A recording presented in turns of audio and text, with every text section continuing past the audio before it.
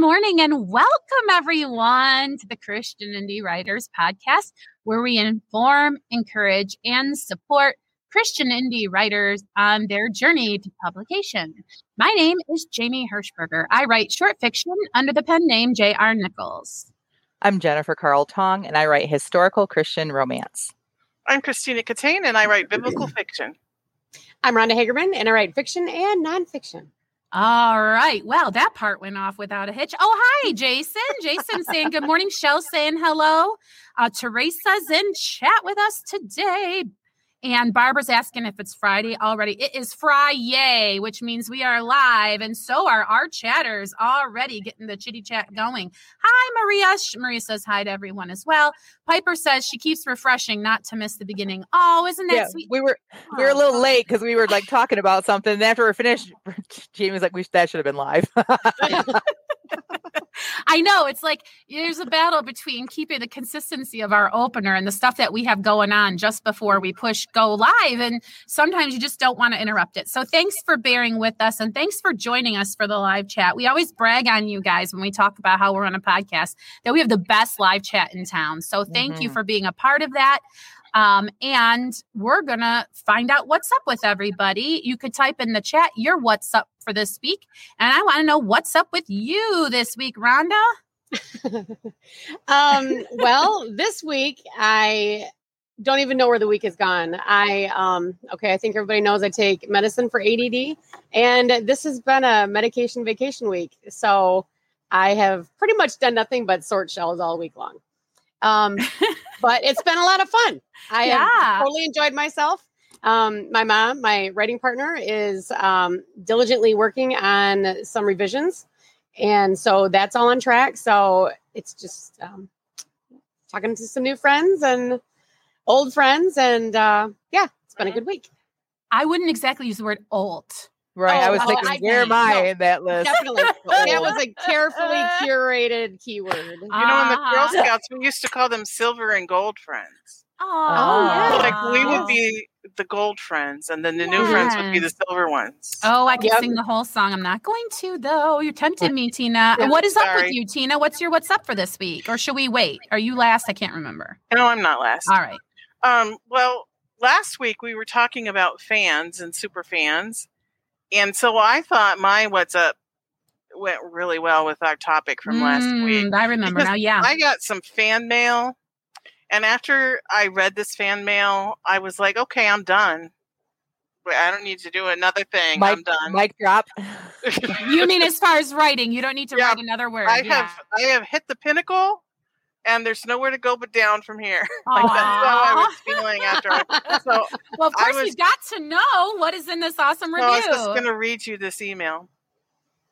And I'm not going to say their names because I did not ask permission to do that. So it says, "Hello, Christina. Thank you for following a dream and listening to God and friends to finish writing Lost in the Land of the Midnight Sun. I can't begin to tell you how much of an impact this book made on me and how many portions of text I highlighted.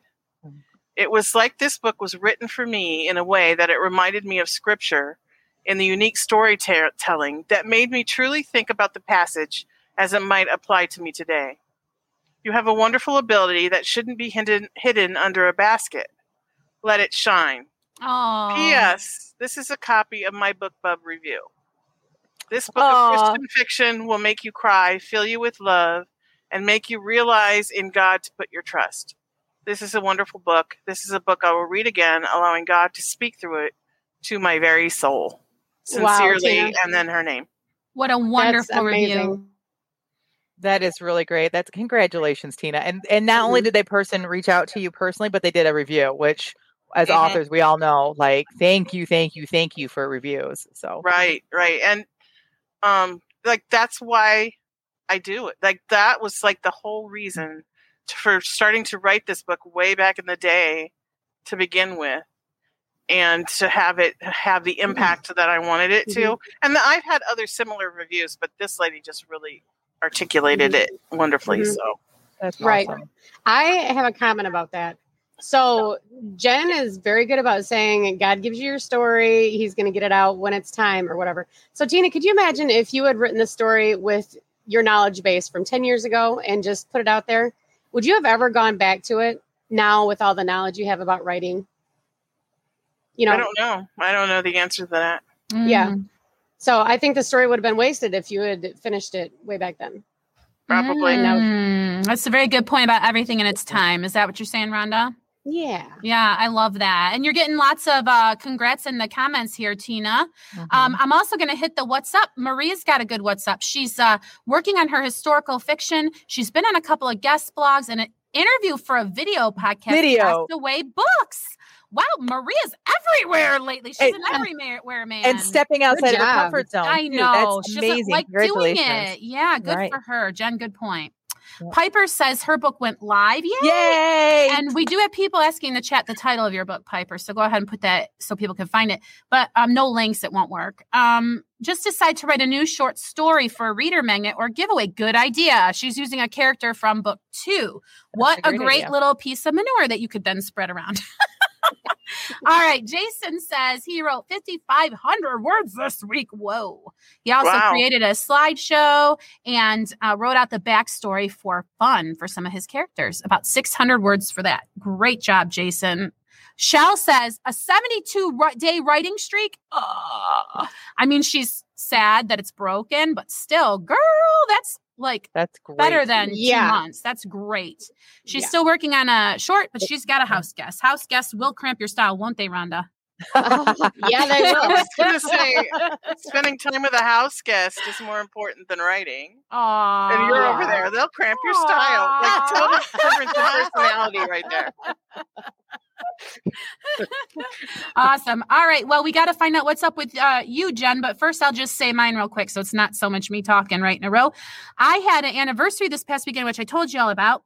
But the thing I want to talk about is if you ever get a chance to see the sun come up on the Atlantic Ocean, you should go and do that because, okay, I'll admit in my ditzy, confused early morning condition, I was like, am I on the side of the country where the sun goes up in the morning or goes down at night for like 2 seconds? And I had to do all of my little rhymey game tricks to remember which it is. And then I saw the sun ball of fire and I'm like, I was right. Hooray, here it comes. And I was so happy. It looked like a big golden egg yolk just being plucked right up out of the water. And the seabirds were crying out. It almost seemed like they were saying, God, God, God. And it was just so spiritual and wonderful. My husband and some random guys on the beach both took my picture because I must have just looked so worshipful about it. So it's hilarious, though, because my husband's way of telling the story is, so I woke up and my wife's not there and her shoes aren't there. So I'm like, maybe she's in the bathroom. Nope. So I go out on the balcony and there she is exchanging phone numbers with 2 guys on the beach. Because they had taken my picture. You know what I mean? So he likes to tease me as our anniversary weekend. And I was talking to guys on the beach. But anyway, if you want to see that picture, that's my Facebook profile photo. So that's that. What's up with you, Jen? Okay, so my what's up is like a continuation of last week's what's up, like part 2. Not even kidding. If you guys recall, last week I shared that somebody had asked my husband how my books were selling, basically how much money I was making. Oh, yeah. Right? It happened again. No way. Wow. A different person. Do you just have a look on your face that says, dare me to cut you or what? I don't. It can't be my face because they don't ask me. But they asked my non-confrontational husband. And so the poor guy, so the first person asked, he was caught off guard and we talked about it. And he's like, this is how I'm going to, if he asks again, blah, blah. But the second person was a different person. Not only a different person, but he was shocked that this person asked. And this person is someone he loves and respects.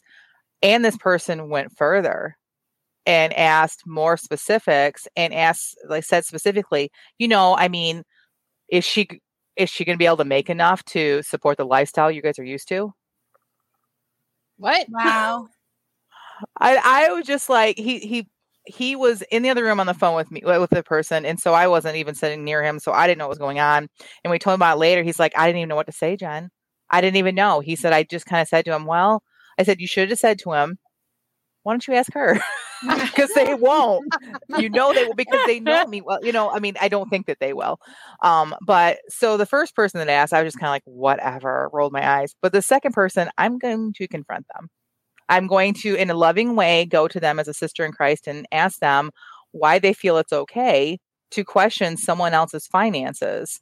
Why it's okay because I'm a creative that you think it's okay to ask those kind of questions. And then ask him if he would be okay showing me his finances. And because I really feel like it's a lesson that I think the first person isn't going to learn a lesson, but I think this person doesn't understand how rude they were. And I think but my mind is blown. The more I think about it, the angrier I get, because I'm just like, who has the right to do that? And so without using names, I had a conversation with my girls, their hairstylist, who's a friend of mine. And she's like, same thing happens to her. She said her husband, she works full time as a hairstylist, and her husband, it works in, he's in like, not kind of similar to what my husband does, but more on like the repair side. Anyway, she got a new vehicle and people were literally saying, don't you feel bad driving a new vehicle when your husband works so hard? And things like that. She's like, I make more than my husband. I'm like, who cares if you make more than your husband? It's none of their business. And she's like, people question when they go on vacation, like, can you really afford this? Like, you don't want to get into debt. And she's like, we are debt free. Like, I save up for it. I said, who cares? I don't care if you did everything on credit card. What is it anyone else's business? So it's just one of these things that's blowing my mind, but people won't ask the husbands. They assume the husbands are like pulling the weight. Like, I need people to help me understand this before I talk to anyone else, because I am like mind blown and really mad. And what really gets me when you were saying that all, I was like, are they just assuming he's going to like retire and let you support the whole family? Like, that'd be great. Is it on but like, you to maintain your lifestyle? What the problem is, I believe in general, it's a general and sweeping statement. Okay, there's a couple of things at play here, Jennifer. You and I've talked before about expectations for single income families anyway. Yeah. And people feel like they have the right to say when the primary breadwinner is injured or whatever, what will happen to you, sometimes authentically worried and sometimes under the guise of concern.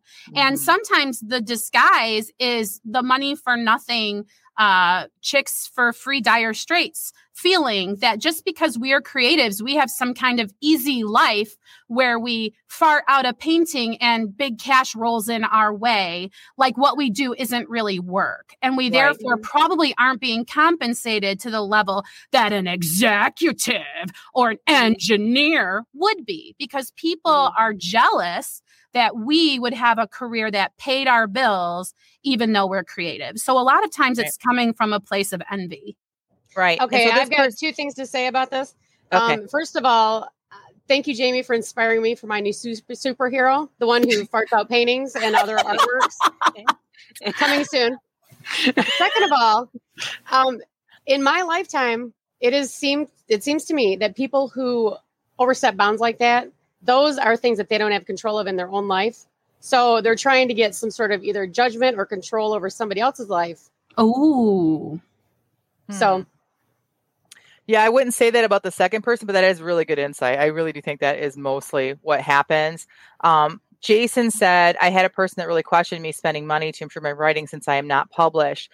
So that really feeds into what I want to say at the end here is that this person, my husband, I don't remember exactly what he said, but he basically answered in that, she's got a business plan, because it's never anybody that understands the industry.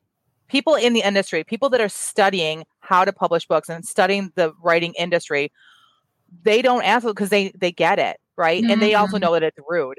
But people that are outside of it, they just assume that like writing is this way. Because when my husband answered him, he goes, "Oh, well, yeah, I guess she's just waiting for that one big break where she sells a million of one of her books."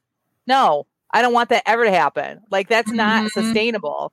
Like if you knew the industry, you would understand what mid-listers are and how many people make a living that you don't even know their names, but their fans do. That's where that's what I'm looking at. And they just don't understand that. That's like the actors that make a lifetime being in the chorus on Broadway and they're an actor for life. And people make good money. Right. And people want to say just because they haven't heard their name that they're a nothing. It's not true. It's just not true. It's just not true.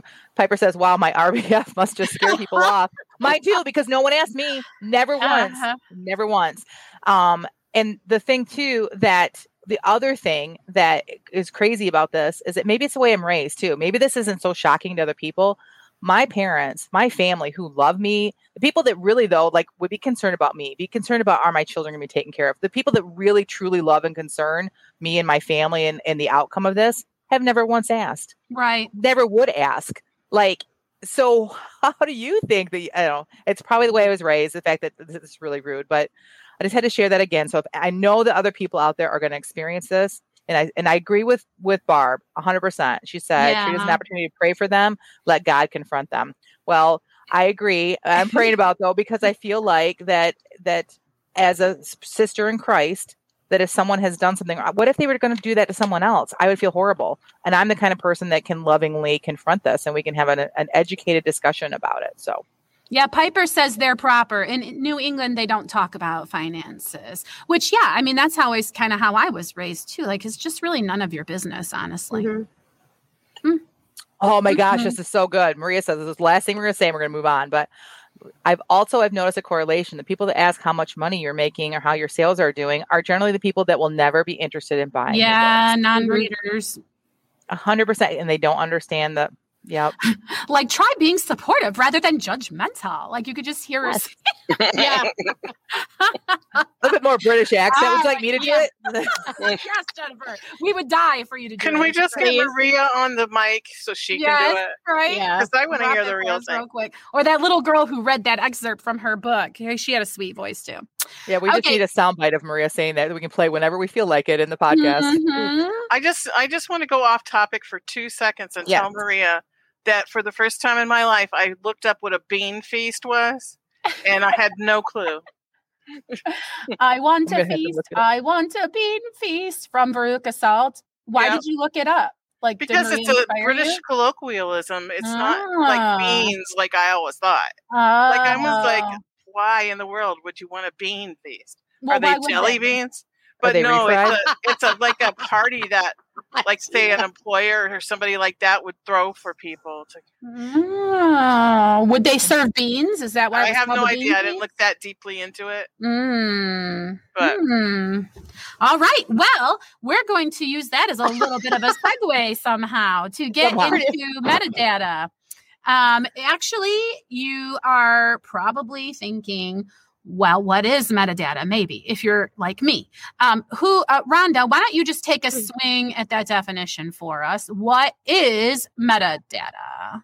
Okay. Metadata is the overarching word that encapsulates everything you do to get people to find your whatever, your blog post, whatever it is you're trying to get attention to. So that includes keywords, that includes, categories. Yeah. Just anything like that you would put traditionally keywords in. Well, the first thing I want to say about that is you say data and I say data or whatever, because first of all, we pronounce it differently. And I've noticed. So thank you for that wonderful definition and pronunciation. Now, here we are talking about why is it important to authors, which Rhonda gave us a pretty good clue there. The search engines are going to be looking for you, right? Mm-hmm. Right. Who wants to speak on that? Like, what? Okay, so we're talking about it because we're going to be talking about Amazon, but all the retailers kind of work the same way. Am I right? Yep. Let me broaden my definition just a little bit. Okay, so anybody who's been working on the internet, which I think all of us have been since the early 2000s, knew keywords were king. You have to do keywords and they've got to be slightly different from each other. And you've got to just add 1,000 keywords to every post that Google might possibly use. Well, in the last 20 years, Google's gotten really good and they are looking more for user intent. So if I type in, how do I get people to look at my stuff online? Then they would say, Google would know, oh, well, this person is looking for information on metadata or so it's whatever. Actually correcting your search phrase to make it more efficient, isn't it? Yes. So the it is. AI is getting smarter. Okay. So Yes. let me And just. that's what I do for a living, by the way. Yes. Before I'm we the go person over there trying to figure out the user intent. right. Thank Okay. you. I appreciate that very much. Yes, just to clarify, the point at which metadata is important to you is when you are posting something to the internet, when you are ready to hit publish on the item, right? Like we don't need to worry about metadata when we're plotting our novel, correct? Like this has to do with marketing, this has to do with publishing, yes, and putting things actually out there on the internet. Yes. Though I would say that maybe when you title your book, you need to be concerned with this because Tina, didn't you found a definition from was it Ingram Spark specifically, which is a place that we can publish our books through? That helped me to understand a little bit more. So right. Okay. Yeah, so they maybe said that the metadata includes title, subtitle, price, publication date, ISBN, and other relevant information that readers use to find your book. Okay. All right. So if someone's looking for your book online, it's the kind of thing they would use as a clue that they would then put into the search engine of their choice. And so Jen is saying your title would be important because if you're writing, like, I don't know, a Frankenstein retelling and someone searches the word Frankenstein, well, you want Frankenstein to be in your metadata so that your book will come up as a result. And so we're talking about how to improve metadata and the importance of it today. Okay. So what are some mistakes that people make with metadata? Well, going back to the original keyword, just using the old keyword data that people use for so long, so Black Hat SEO technology is tricking Google, and Google is getting very good at realizing when people are being tricked. So just don't do the old SEO tricks anymore. So what then do you advise? I mean, so here, like, instead of saying don't do the old thing, if we've never even done anything, what would you advise as a start? Look at your keywords. What categories have you chosen? That's our first thing on the bullet list here. Yes. Go ahead, Jen. It looks like you're anxious to. No, I finally figured out where someone highlighted it for me, and we went back, and she actually says, I didn't know where we were in the outline. Sorry, I was really struggling trying to help out with what we were doing. So sorry. Yes, that's okay. So the difference between categories and keywords, this is where I struggled when I first started trying to figure out metadata. And right now I'm in the process of actually doing all of this with my books, A Calling for Phoebe, and Tina has just finished doing this last fall when she put her book out. So we had a discussion about this behind the scenes too. So categories versus keywords. So when you're browsing, Tina, you explain this way better. Do you mind explaining it? Or no, I don't mean to put you on the spot, but no, that's fine. A category, when you go into Amazon or whatever bookseller you choose to go to, I'm familiar with Amazon. So you would browse, if you were going to browse for books, you would probably use a category to browse. And so you over on the left side on the page, whenever you're looking for books on Amazon, they have like a list, and those are categories and subcategories. So you might be looking for a Kindle book. So Kindle is actually a category on Amazon. And then under Kindle, you might be looking for a romance. So you would go to the subcategory of romance. And then perhaps you want a Christian historical romance. That's another subcategory. So you would keep going down, and those are all categories. So it's almost how your book is filed. Right. That's how category. It's filed on Amazon. A keyword is something you would put in the search bar. I'm looking for a millionaire meets, farm girl. And you could put that in there. And if the right keywords have been put in by the author, their book will show up. So a person who writes, let's say, romance, and say you're writing romance, like a second chance romance with a baby. This was an example I saw like recently. There won't be a category that's second chance romance with a baby, but people might search for that. So this is something else. So, okay, that was a really great explanation. Thank you, Tina. Not a problem. So, all right. So what's next? Should we talk about categories first? Sure. Okay, so when you're doing it, Amazon lets you choose two. And what I have found with me is the two they let me choose are very basic and they really don't help me a whole lot. But Tina, you found out, how many can we do total? You can have 15 total categories, and there's a procedure for doing it. You can't just go in and like click a bunch of buttons. You have to send them an email, and you have to list out each category you want them to add to your book, and it has to have that whole thread. Remember where I said you would go to Kindle, and then you would go to romance, and then you would go to historical, and then you would go to fiction. So, and there's like a little forward arrow in between. And if you look on Amazon, you'll see exactly what I'm talking about. There's a thread. You have to have the whole thread for each category you want them to add to your book, and then you email that to them, and they will add it. I think they call it a data string, in case you guys get confused when they request the data string. That might be what they mean, is all those categories lined up. Oh, okay. So the way that I find categories to be put in is I just go find authors that I know write similarly to me. And then I scroll down and I see what categories they are listed in, right? If you scroll down far enough, you can see, she is 2,750 in, and then it gives you the category. And you can click on that, and then you can go look at other authors in that same category. So when you find like the whole string, copy and paste it into a Word document, and then find the best 15 that you think fit your book. That's one way of doing it. Another way of doing it, and you're going to hear us mention this, we are not affiliates as of right now, but both Tina and I have subscribed to Publisher Rocket, and I think personally, I'll let Tina say, it is fabulous. It does all the work for you, and it helps you find your categories.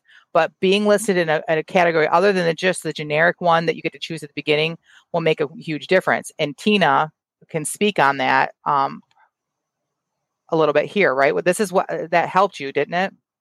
Well, I haven't actually added those 15 categories yet. I'm still in the general ones that I picked. It's just that the difference between the category I'm in and the category you're in is the number of books I'm competing against. Yeah. So since you write romance, you're competing against way more titles than I am. And so when you that's one thing that Publisher Rocket will tell you. How many books you need to sell to make it to number one in that category in one day. Okay.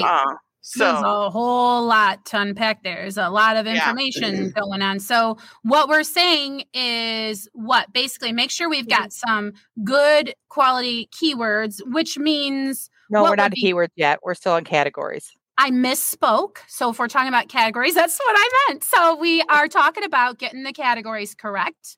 What other advice do we have about metadata? Okay. Just real quick. So what I think is important about this, Tina could have just listed herself under Christian fiction because people think, I want a broader audience. I don't want to be pigeonholed down. But then she's against a whole bunch of people and no one might ever find her book. There we go. Picking the proper category will help you find your audience. That's what we need to say about categories. And Christian fantasy, also being a smaller category, also helped my book get seen more because people who want to read Christian fantasy, that's what they're typing in. That's what they're looking for. Great. Yes. So then the typing in, that brings us to keywords, right? So you want to make sure you're in the right category because that's how Amazon wants to file you away in their filing system. And people, when they are browsing through categories, that's how they're going to find you. It also has to do with becoming a number one, and we could probably need to unpack that on another episode.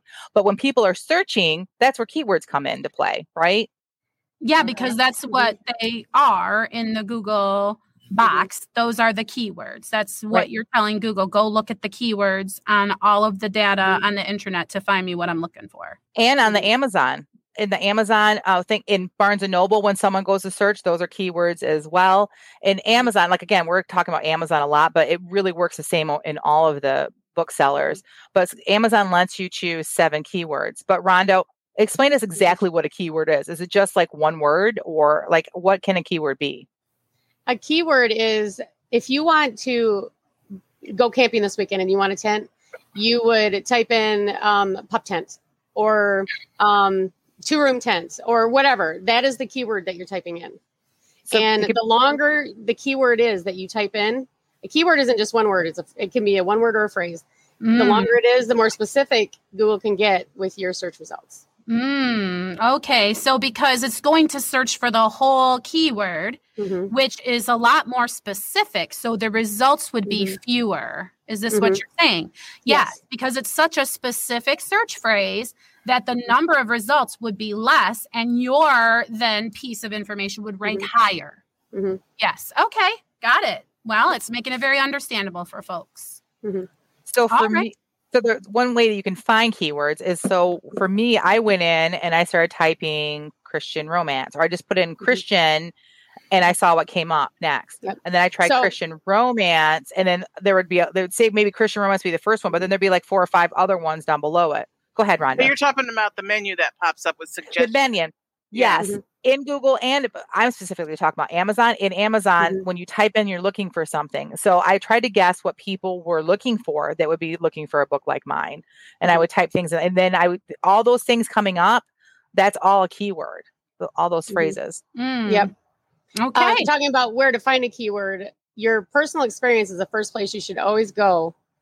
Especially not if you're looking to buy something, but if you're looking to advertise your thing. Always use your personal experience. If Meaning I was looking what? for this, okay, so you have a book about Sleeping Beauty. If I was a customer looking for a book on Sleeping Beauty, what would I type in?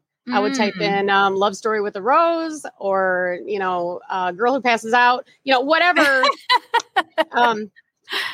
So that's where you would need to start, because that would be actually might give you things that Google wouldn't automatically pop up with. So they might not even be phrases that have anything to do with the word book or novel. It might be the content of your book that is giving you the keywords that you would want to put in. That's something I would not have considered. And how many keywords can you put in depends on what kind of media you're putting out there, right? Like it's going to vary from your. So are we talking? Maybe this is why my head is so swimmy about it. Because if we were talking about books specifically, there would be metadata specific to your book, but we're talking metadata in general, which makes it seem so overwhelming to me. Yeah. Well, we're talking about it for authors, so probably mostly we're worried about books. So like Amazon allows 7. I know other retailers allow more. When you if you publish your ebooks through Drafted Digital, you get a lot more than 7. On your website, I think you can put in as many as you want. On your blogs, when you're doing your blog manure and posts. when I was choosing my 7 keywords, I started like broad and I drilled down as I went. And so since I consider my book more dystopian than I do fantasy, I actually use that as a keyword, because that's something that I search for when I'm looking for books. I'm looking for Christian dystopian, and I drilled down all the way to Malamute in my keyword. So, yep. Yeah. And another thing too is you don't have to only stick with that. You can type in a good beach book or beach read or something to read on the beach or whatever. Yeah, because it's you got to think about the person looking for a book. What are they going to come in and search for? And like sometimes we don't really know. Like so when I first did my first 2 books, I did like I explained it. I went up to the search bar on Amazon and I kind of typed in a few words and I saw everything else that was populated. I would click on them and I would see the books that were listed there and say, "Yep, that's me." And that's how I picked my keywords. Since then, now I'm on my 3rd book and I did spend the money. It's a one-time purchase for the software Publisher Rocket. And I've learned so much. And I've gone back and I have fixed my keywords for my first 2, because that's the thing about categories and keywords. You don't have to keep them forever. So keep an eye on trends. Keep an eye on, like, say, for instance, all of a sudden you see, like, say you wrote a romance a long time ago. And then all of a sudden you realize, billionaire romances are popular right now. And you realize, well, my character was a billionaire, but you didn't market it that way. You didn't keyword it that way. You can go back and change those things. So I went back and changed, and kind of scrolling into our next thing is that, remember at the beginning, Tina gave us the definition and part of metadata, they included title. You can do a subtitle, and nonfiction is great about this. If you're writing nonfiction, your metadata should title your book. Like if people are really searching for how to write a book, you should have that somewhere in your title, because that's much more important than the metadata. If you can put a keyword into your title, great. So I went and looked at even traditional published authors, people that I've been compared to. And I looked, in some of their books have a subtitle that include Christian historical romance or include clean Christian fiction. And so I went and I'm publishing this book with a subtitle, and I'm going to see if it makes a difference. Because if people are searching for a historical Christian romance and it's in my title, I have more of a chance of getting in that search for them to see that. So I'm gonna give it a try and we'll see. And most of the post-apocalyptic books that I read on from Amazon have a post-apocalyptic, and then they might even drill it down further, EMP story. In their title, like the subtitle? In the title. It's the subtitle, yep. Yeah. So I would suggest trying that. That might help with book sales too, but we'll see. Like we're all in this an experiment together, but like metadata is one of those things that when you're first publishing a book, at least I did, I just kind of like, oh, this is another step I have to do. It's on the first or second page and I got to get to the second page where I can hit publish. And I just threw things in there. And now the farther I get into my journey as a writer, I'm realizing how important this stuff is. But the good thing is that you can go back and fix it. You can go back and change it. And as a self-published author, you have that right. If you're a hybrid author, you probably don't have access to it. And I don't know, like if you could, if it were me, if I was hybrid, I would reach out to my publisher and I would ask, what are my categories and what are my keywords? And then I would, if you find better ones, then I would write them and say, would you please switch it to these? I mean, you're in a partnership with them. I don't see why they wouldn't. So that would be my suggestion if you're a hybrid. All right. Can I ask a question? And maybe it's a separate topic altogether because we're getting into the subtitles. But it seems to me, I'm always afraid to use a subtitle situation because then it seems like every time I got to put in what is the title of your book, I got to include the whole thing, including the subtitle. Do you know what I mean? Like, I don't want to have to go write, a Beauty and the Beast retelling with an EMP twist every time I'm entering the name of my book into everywhere. And it seemed to me like putting a subtitle was kind of locking you in, like that's the title of your book. Am I mistaken about that? It's the title of your book as far as the booksellers are concerned. So let's say, for example, I were to put an ebook onto Barnes & Noble and an ebook onto Amazon. And one of them was called A Calling for Phoebe, and the other one was A Calling for Phoebe with the subtitle. It may not match up as far as computers goes. But when I share the title of my book, it is A Calling for Phoebe.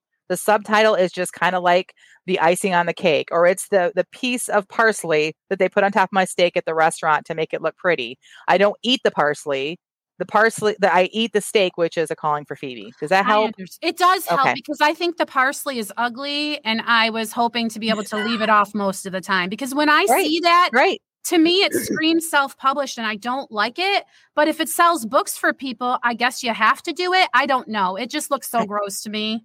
I'm so glad you said that because that's how I felt too about putting a clean romance or a Christian historical romance. I felt like, oh, that's so self-publishing. So I went back and looked. And I looked at Karen Kingsbury because people have compared me to her. I looked at Francine Rivers because people have compared me to her. I looked at a few other authors and they're traditionally published. They've been published for years and their publishing houses are starting to do it. So I guess the readers are expecting to want it. So I'm thinking it started as a self-published author thing, but it works and people are buying the books. And so now the traditional publishers are like, oh, we don't want to lose those sales. So they're doing it. So as long as I can, again, blend in. So because I don't think there's anything wrong with being self-published, but there's still that whole group of people out there that don't understand our industry and think that there's right. So I just want to be able to have one less barrier for someone buying my book. That's a wonderful way to put it. One less barrier. I love that way of putting it. Mm-hmm. Yeah. All right. So Jason just was saying, thanks for the question about the parsley and everybody is loving the parsley metaphor. That's wonderful. But yes, I agree. It is worth the conversation of adding a subtitle. Totally. For sure. All right. Did we cover everything on this outline? Kind of looked like it. Yeah. I just want to say one thing, and hopefully we will be able to do another podcast episode about metadata in the future, about metadata for blogging, because it's not exactly the same thing, because that metadata would be only for Google or whatever search engine you're working for.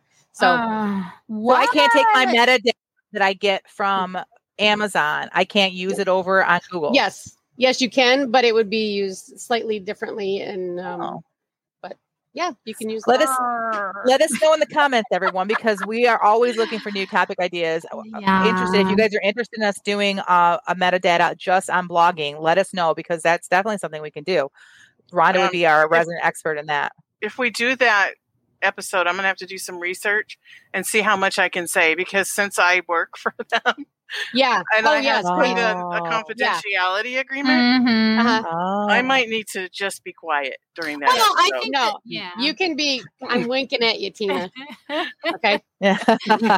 Yeah, I think that the point is to be mindful of your categories and tags and keywords. If you are an author who keeps a blog or who does do a website like I do, you do want to pay attention to your metadata over there as well. That is an important part of metadata as an author. So just be mindful of it. And we may want to have an episode on hashtags. I know that's going to make Jamie's skin crawl, but that again is a form of metadata. Would you agree, Rhonda? Like it's something that helps people find your posts and helps. It is, but I'm totally distracted by the daggers flying out of Jamie's eyes right now. Oh, really? Well, and hashtags are something I just don't get. So I could probably. Again, let us know. Yeah, let us know in the comments what you guys think. If you want us to talk about hashtags, or if you think, no, we got it. We don't need a whole episode on that. We're willing to talk about it. So you guys let us know. Well, Melody is advocating for metadata on blogging for authors, so that might be something we explore in future. And Piper says, yes, she doesn't get hashtags either. So maybe we can hash out hashtags together sometime. And we can get to the bottom of them and why we like them or don't or what. The good thing about doing these kind of topics is it helps us too. It helps us really stop and look at something that we really probably should look at, right? Otherwise, we're like, and then we just keep moving on with other things. So we're getting a lot of agreement on the hashtag episode, and I got my name on that list because I just want hash browns. Can we stop talking about it because I want my lunch now? Hash browns with salt and ketchup would be so amazing. I love hashtags. Hashtags are my buddy. Have you made them with something other than potatoes? I like them, but don't understand them. Radishes. Yeah. Are they called rash browns? Have you had radish hash browns? I have. You did not have them good enough then. All right. You got to make them for me when you come back to Michigan. I'm there. Sure. Yes. All right. All right. Like you got to invite me. I won't eat them, but I'll be there. All right. So Melody's happy she's not the only one struggling to understand this stuff, but we're here for you. We're here to inform, encourage, and support you on your journey to publication. And so please keep spitting out topic ideas to us because sometimes we all look at each other like, what are we going to talk about now? And it would be nice if we could fulfill a request that y'all have. Now we're talking about lunch in the comments. I can't look over there anymore. So we've covered the topic, correct? Is it time to move on to the feeding of the backs? Our backs get to eat. That's fair. All right. So Jen, I always love for you to go first. So I'm so glad today. Yes. What was it? Why are you glad? Tell me. Okay. So every single time when we sit down a sprint and I'm like, I don't want to do this, I end up with like a new story idea. Yay! I swear I need to keep track of it because it's crazy. Like everything. And I know. And don't quit whining. The good ideas will stop if you quit whining. It's part of the tradition. Now, again, it doesn't mean that when I read this, you guys are gonna be like, "Oh, great! I can't." The characters are inside of me now. I have it, and I know where this is going. So it's really all about me. We better be impressed now. I mean, you set us up to really love it. Like, what are we gonna say? Oh, that stings. This is an award-winning sprint. Well, I haven't heard anything that Jen's written that stunk. So agree. I'm not worried. That's why I love you, Tina. All right. So today's sprint prompt was a title or topic. You did not have to use it in it, but I did. And it is called, our topic today was spring fling. And here's what I wrote. I'm not interested in being, hold on a second. I got to make this bigger. Hold. I'm not interested in being any player's spring fling. Renee looked at Chloe doubtfully. Not even Nolan Turner's, especially not Nolan Turner's, Chloe said, returning to her laptop. Seriously, Renee. Seriously, Renee. He's the biggest womanizer. Why would any woman with even an ounce of self-respect give that man the time of day? Well, I don't know. I think any man can be changed by the right woman, said every woman who has ever been attracted to the wrong man. Chloe thought, excuse me. Come on, Chloe. Have you ever looked at him? Of course she had. She wasn't dead. Nolan Turner was MLB's hottest bachelor. Everyone knew that. The problem was, so did he. Everywhere the man went, women flocked to him, and he ate it up. And as the team's head of social media, it was Chloe's job to document or spin in a different direction his and his teammates' every moves.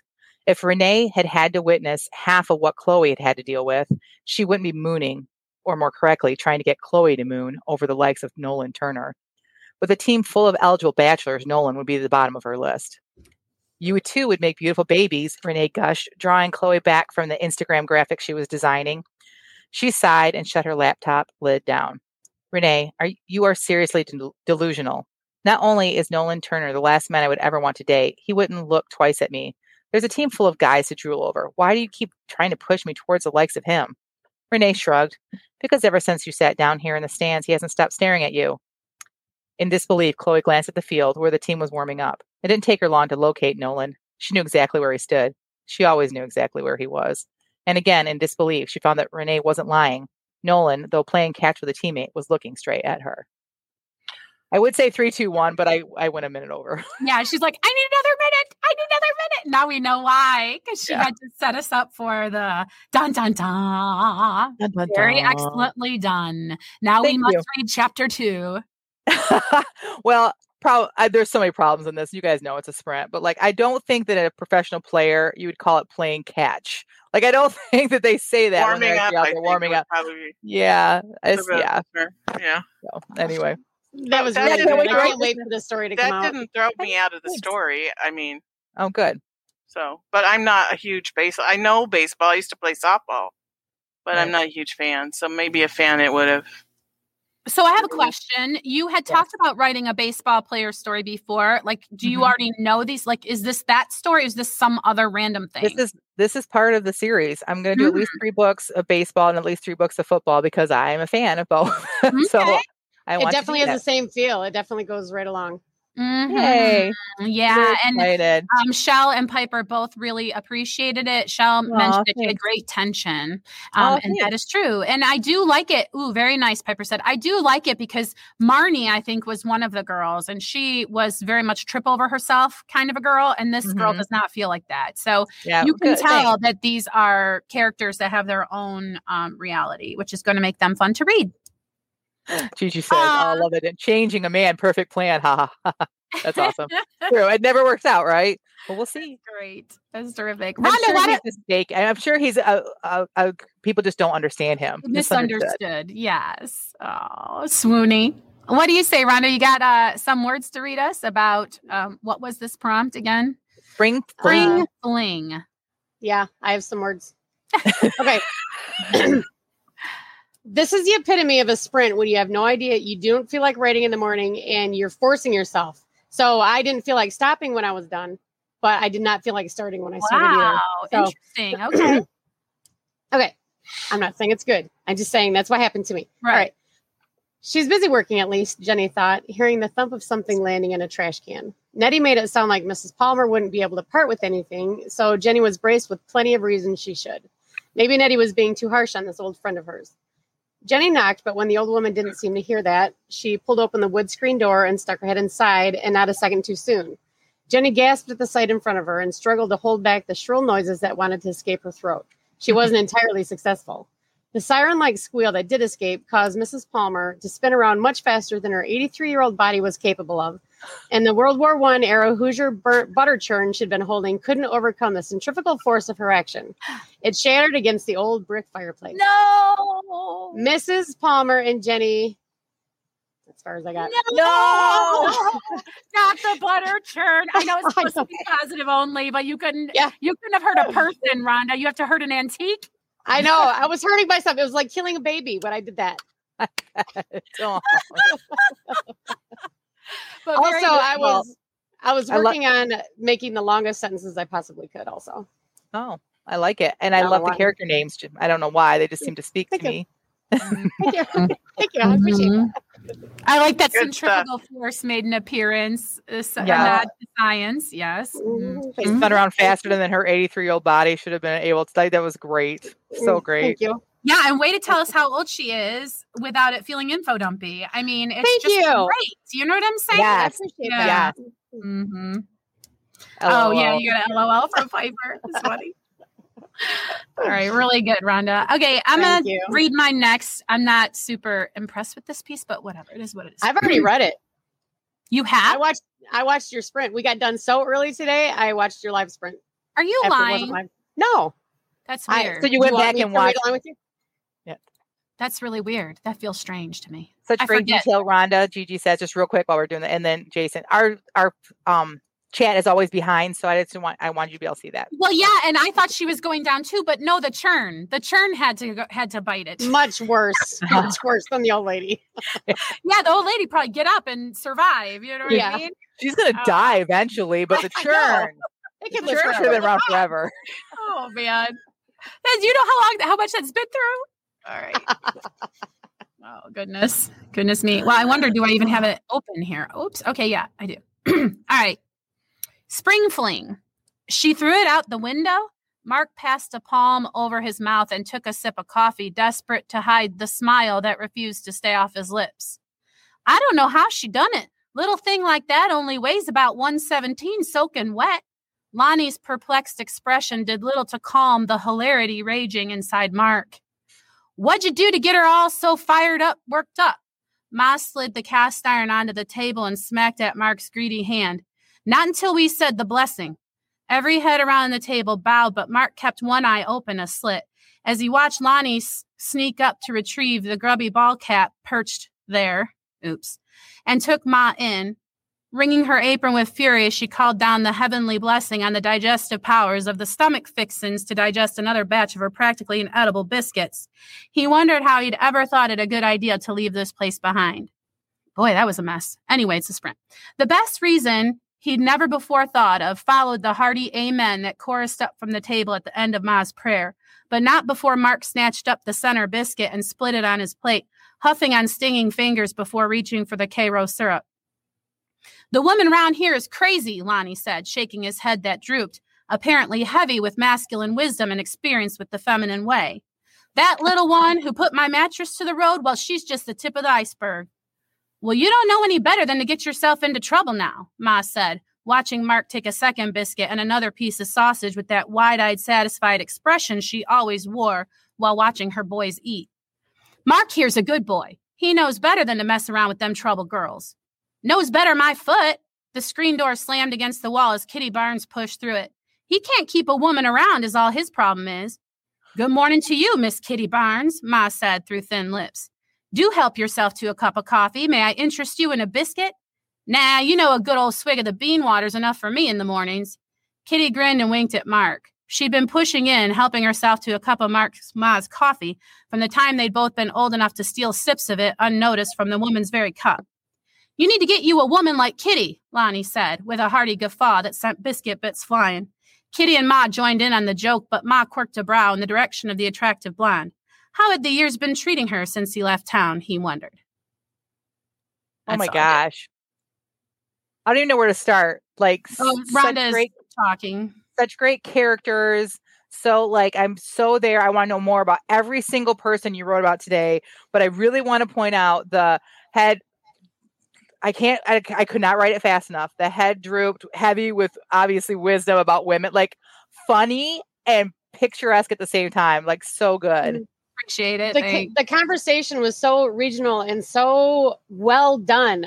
Obviously you've been around this group of people before. Yes, they live in my head. Yeah. Yeah. I'm glad you didn't say house. Yeah. I heard that H sound and I was like, no, don't say that. Right. The mother giving him the center biscuit. You know, he's got a special place in her heart, and spreading the Cairo syrup all over it. Amen, sister. That's awesome. I just love that caricature. Thanks. I appreciate it. And I want to say, anybody who has not watched Jamie's live sprints, all you have to do is get a little alert on your phone and they'll pop up, and they're really inspiring to watch because, you know, she's a great writer, but you actually see her like deleting what she's not supposed to be doing, but deleting and like changing words, and that, you know, it's just really fun to watch. Well, I appreciate that little shout out there. Yeah, I go live, but the problem is you guys can't plan on it. Like Rhonda said, you got to get an alert because it's very random. Thanks, appreciate that. Yeah. Oh, Piper says he loved the inedible bit. She loved the inedible biscuits. That's great. Mark eats them. Ha, Jamie, great characters. They felt so real. Oh, thanks. I love feedback time. Sitting around the breakfast table, bean water, you slip in the coolest details. Yes. Oh, thanks. I appreciate it. Now I could get into that kind of bean feast. Yeah. Yes. Nice callback, Tina. Very good. And we still need to hear your little sprinty poo. What did you do with spring fling? We all have had a different interpretation. I wrote a am romance. I am so excited for this. Tina wrote a romance? So, yeah, I didn't intend to. It just happened. Should we send the children out of the room? Is it okay? No, it's not that kind of romance. All right. I'm so here for it. Okay. Okay, you ready? Yes. Marjorie squatted in the small front window alcove of the shop, moving a pot of yellow crocuses first to the right and then to the left at the instruction of Mrs. Rochester. I can't talk today. The shop owner. She stood with hands on hips and shouted at Marjorie through the glass. No, that's too far. Just a half centimeter to the right. Marjorie followed the instruction, then reached for the red and yellow marbled tulips. Put those on the pebbles by the water feature, shouted Mrs. Rochester. Marjorie did as instructed and reached for the next pot of flowers. No, shouted Mrs. Rochester. Why can't you follow simple instructions? I said next to the pebbles. On them blocks the light from shining off their polished surfaces. Marjorie gritted her teeth and put the flowers next to the pebbles. Just then a customer entered the store, announced by the jingling bells. Mrs. Rochester followed him in, all softness and charm now. The customer looked the part of a businessman. His suit seemed expensive to Marjorie, but how would she know? His black hair was perfectly groomed, and his smile revealed a row of perfect white teeth. Marjorie thought she might vomit. She supposed he probably went for mani-pedis also. Then he turned, and the sparkle in his blue eyes caused a reaction in her middle that left her very disappointed in herself. Come on, Marjorie, she chided herself. Save your butterflies for a real man, a lumberjack, or a lineman. Marjorie turned her attention back to her work, picking up another pot of crocuses. Just wait until I'm done, Marjorie dear, Mrs. Rochester said in a saccharine sweet tone. I'll be right there to help you. Marjorie had had just about enough. She scrambled out of the alcove, crocuses in hand, and stomped up to the counter where GQ Guy was pulling out his credit card. Mrs. Rochester, I am a fully trained and licensed interior decorator. I have literally done hundreds of window treatments for businesses just like yours. I do not need your help. Well, of all the ungrateful... Marjorie didn't hear the rest of her sentence because she flung the crocuses at the unbearing woman and marched out the front door. Yeah. It was only when she was standing outside on the sidewalk that she realized her purse and car keys were inside in the back room. And then the timer went off. Oh. So GQ Man couldn't come to her rescue yet because the timer went off. This is my favorite kind of romance. I love it. You do. I love this. Will you finish this book, please? I don't know. Please? Maybe. I'll beg you. At least a short story. I'll put it on the list. There, yeah, right. That's me too. At the top. Long list. Put it at the top. I want to see her become change her mind about open her mind about what she would, or I want to know what happens, like how all that unfolds, because if it's a romance, there's a happily ever after, but is not her type. There's very good setup there. Very good. I just need, you don't have to finish it. I understand it's not your genre. I just need you to write the scene, how she goes back in to get her coat and her purse. And then, there's going to be some sort of meet with him or whatever. I just need that. Because that's so fun. I'm so excited. I just would like you to finish it, please. I was on my way to that when the timer went off. So. All right. So Shell says, I love it. GQ Man. Mm-hmm. Piper says, oh no, what a temper tantrum. And she said also, LOL, disappointed in herself. Yeah. Maria said, LOL, I was going to say bean water is it to do with bean feast? Maybe it probably seeped in there. Yeah. That's awesome. Well, I really like that, Bambina. I really want to know, like Jen said, I don't know what you would call now you got to be all humiliated. Yeah, I love it. Probably temporarily consider breaking in while no one else was there to retrieve my items. But the car keys, that's a problem. No, I think Marjorie would just go right back in there and try to act like she still has the bravado about her. You know what I mean? And how that could just be disastrous. So Melody says, I love listening to all four stories. So wonderfully descriptive. I was engaged from start to finish. Aw, thank you, Melody. We appreciate that. It's the most fun part of our of this podcast. But what is also fun for us is when you guys do the sprint and share it so that we can share it. We would love for you guys. I know some of you are writing every day. We would love for you to share on social media somewhere or send it so we can see it. Because we know, trust us, we're just sitting down and writing this. Jamie shows you proof. We literally sit down 15 minutes, write it, no editing. And so you guys can do the same thing. Gigi loves this part of the podcast too. Yeah. And check it out. Like, you guys are writers and maybe you're not ready to publish yet, but then you will have a piece of writing. Okay. And even if it's just a rough draft that you never show anybody, that's going to flex your writerly muscle. And frankly, I would not dissuade any writer from writing every day if possible. If you're a writer, you should be flexing your writing muscle. And here's a group of people to keep you accountable to do that at least once a week. Join us, guys. All right. And then we got to go around the table and talk about what's next for everyone. What's next for you, Jen? All right, I'm going to go fast because I took so much time in my what's up. That's why I think we're going long a little bit today.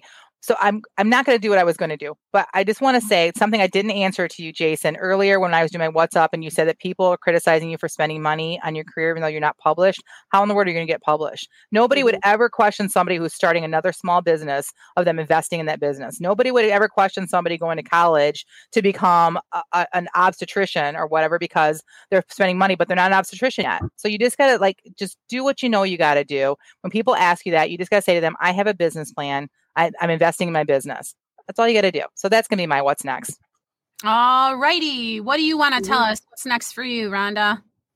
My what's next is continue to work with Mom on getting this hopefully final draft of the book out and getting it published in the next couple weeks. I know you guys are close, right? Yeah. Very awesome. Close. Do you have a soft launch date or not yet? Are we looking sometime April? May? Not yet. Sure. Well, yeah. I originally was hoping it would be the last week I was here in Florida, but it looks like it'll be in April sometime, unfortunately. But it'll be good. Okay. I am going to ask Tina, what's next? Working on my book and doing the Write Better Faster class where I'm making little tiny tweaks that are having huge impacts. So yay. I'm really excited about that.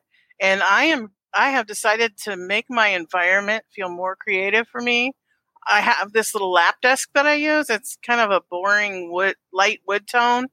And I have a bottle of chalkboard paint in my craft closet. And I'm going to paint that. And the reason that the whole Veruca Salt cane thing came up, because I was talking to Jamie and I said, I wonder if anyone has ever invented pencils that are chalk. Because, the chalk I have is so fat. I don't like it. Right. So I went on Amazon and I found there are chalk markers. Yes, and they're great. And so I was having like a Veruca Salt song and dance, like little temper tantrum because I want them now. But I didn't have the money right now. But that's what I want to do. And you've been documenting that stuff you're learning in Write Better Faster in your newsletter, haven't you, Tina? You want to tell people how they can get your newsletter if they want to learn more about that? Go to ChristinaCatane.com, and when the little pop-up pops up, sign up. Awesome. What's next for Piper? She's going to write the short story as her magnet and continue her next book. Shell says she's working on a short story, and then she's reading a book for an ARC review, which is advanced reader copy.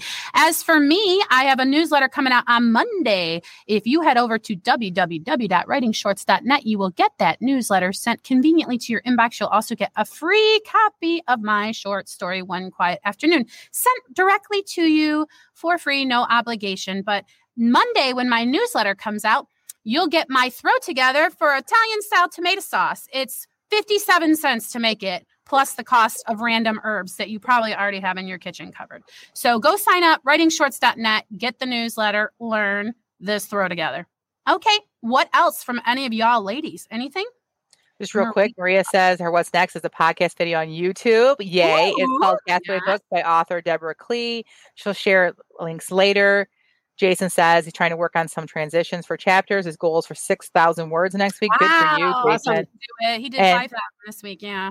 That's awesome. Teresa says finish first round of edits this week. Finalize plans for Camp Nano.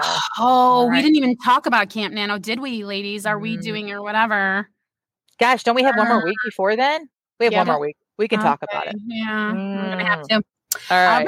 So I think that's all. Are all hearts clear? So I think they are. Okay. So until next time, may your pen be prolific. Oh, that concludes this episode of the Christian Indie Writers Podcast. Until next week, may your pen be prolific, may your deadlines be met, and may all of your words honor Christ. Bye for now. Bye, everyone.